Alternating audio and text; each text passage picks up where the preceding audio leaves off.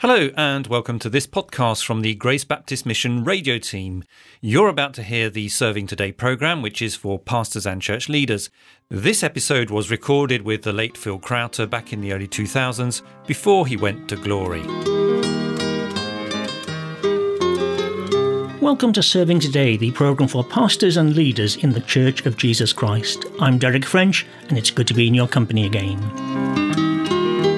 Preaching from Mark 14, Phil Crowter begins a new series of sermon suggestions. It's good to have Phil Crowter's help again, and we're going to consider Mark 14 verses 1 to 11. So, Phil, what title have you chosen for these verses? Preparing for Jesus' death. What about sort of background and introduction material? Yes, it's nearly time for Jesus to die. It's Wednesday, and Jesus will die on Friday. The disciples still don't believe that Jesus will die.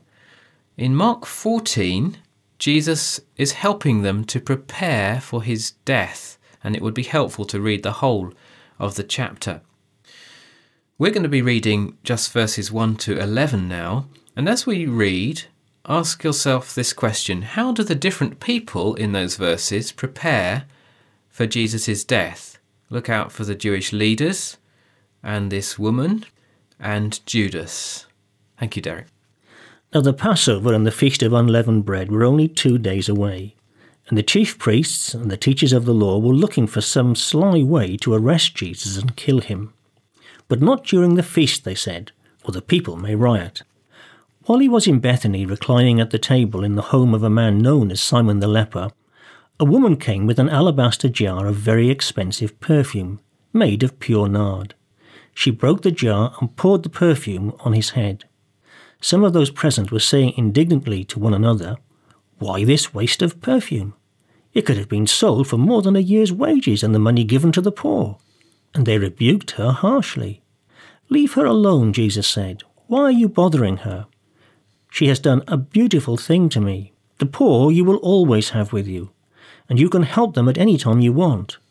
But you will not always have me. But she did what she could. She poured perfume on my body beforehand to prepare for my burial. I tell you the truth, wherever the gospel is preached throughout the world, what she has done will also be told in memory of her." Then Judas Iscariot, one of the 12, went to the chief priests to betray Jesus to them. They were delighted to hear this and promised to give him money, so he watched for an opportunity to hand him over. Thank you. Just in passing, it's worth noticing that Mark loves to put different things together to make us think. It's like a sandwich. See how Mark 14 verses 1 and 2 is like verses 10 and 11. Those two small sections are very similar as we see people looking to arrest and betray Jesus. But the middle is very different. Verses 3 and 9 is the opposite of that, as this woman wants to pour her love on Jesus. Mark loves to do that kind of thing. What about particular things in the verses I've just read, Phil, that we need to make note of? Yes, in verse 1 there's this Passover and unleavened bread. Now this feast helped the Jews to remember how God saved them from Egypt all those centuries before. Then they remember how they had to kill a young sheep and put its blood over the door. God's angel killed Egyptian boys as they were there as slaves. But he passed over the houses that had the blood on them. And Jesus is like this Passover lamb. He died at Passover time to save us from God's anger. So it's a very graphic reminder of what Jesus came to do. Mm-hmm. And you might like to read Exodus 12, verses 1 to 30 for that background. In verse 3, it just says a woman. John tells us that she was Mary, who lived in Bethany with Martha and Lazarus. And if you want to look that up, it's John 11, verses 1 and 2, and John 12, verses 1 to 7. In verses 4 and 5 of Mark 14, it says some of those were saying, "Why this waste of perfume?" John tells us that it was Judas that said this, so probably he was the first to speak. Judas was the one who looked after the money, and we're told that he was a thief. That's John 12, verses 4 to 6. And in verse 3, we see how this woman came up with this jar of very expensive perfume and broke it and poured the perfume on Jesus' head. And in verse 8, we read that she poured perfume on my body beforehand to prepare for my burial. The woman did something very special here. People put perfume on to make them smell nice. Well, this perfume cost a year's wages. Probably she believed that Jesus was going to die, and she wanted to show her big love for Jesus while she could. Nobody will be able to put perfume on Jesus' body when he does die. But Jesus says here that Mary has already done that. It's rather a lovely act, isn't it? It is indeed. One can understand why this is recorded in Scripture. It's shared wherever the gospel is preached. Yes.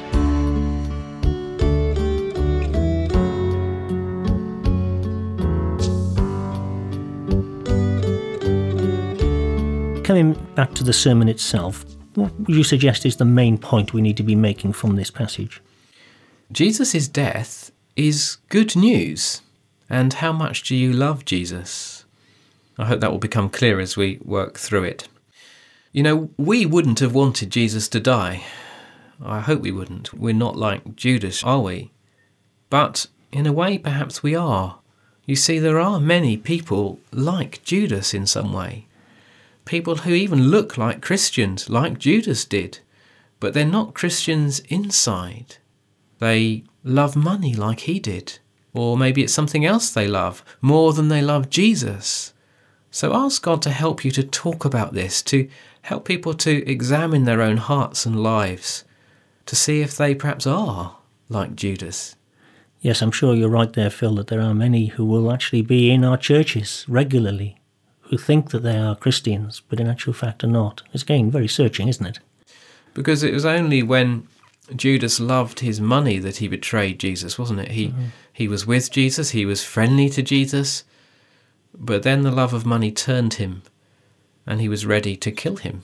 It's a terrible thought. Well, let's come to the sermon itself, and what points do you suggest we make, and which verses would these cover? The headings pick up on the two different kinds of reactions here to Jesus. The first is ready to kill Jesus, and now we'll be talking about Judas. And the second is ready to love Jesus, and we'd be talking about the woman. So which verses cover the first one?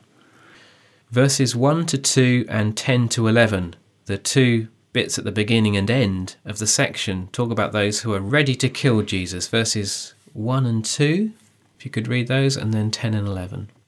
Yes, we read, Now the Passover and the Feast of Unleavened Bread were only 2 days away, and the chief priests and teachers of the law were looking for some sly way to arrest Jesus and kill him. But not during the feast, they said, or the people may riot.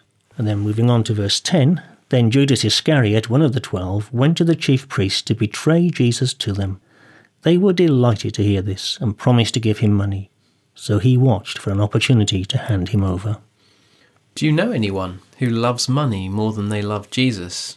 You probably know a lot of people like that. But do you know anyone who said that he became a Christian or a pastor because that way he could get money? There are probably a lot of people who could say that was true too. Judas was never a true believer.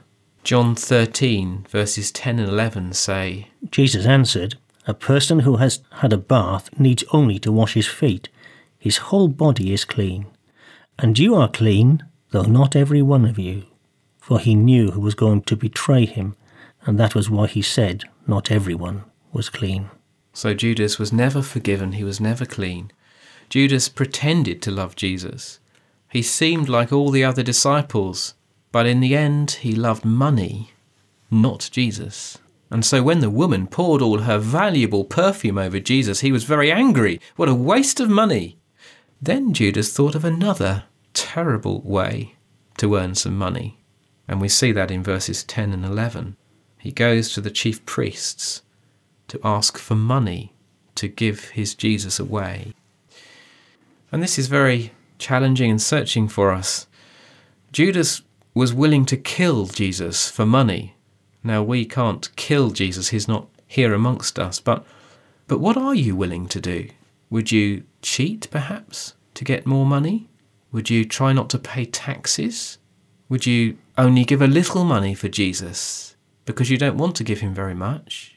You see, we can have the same kind of attitudes as Judas. Are you sure that you love Jesus more than money? Do not pretend to be a Christian.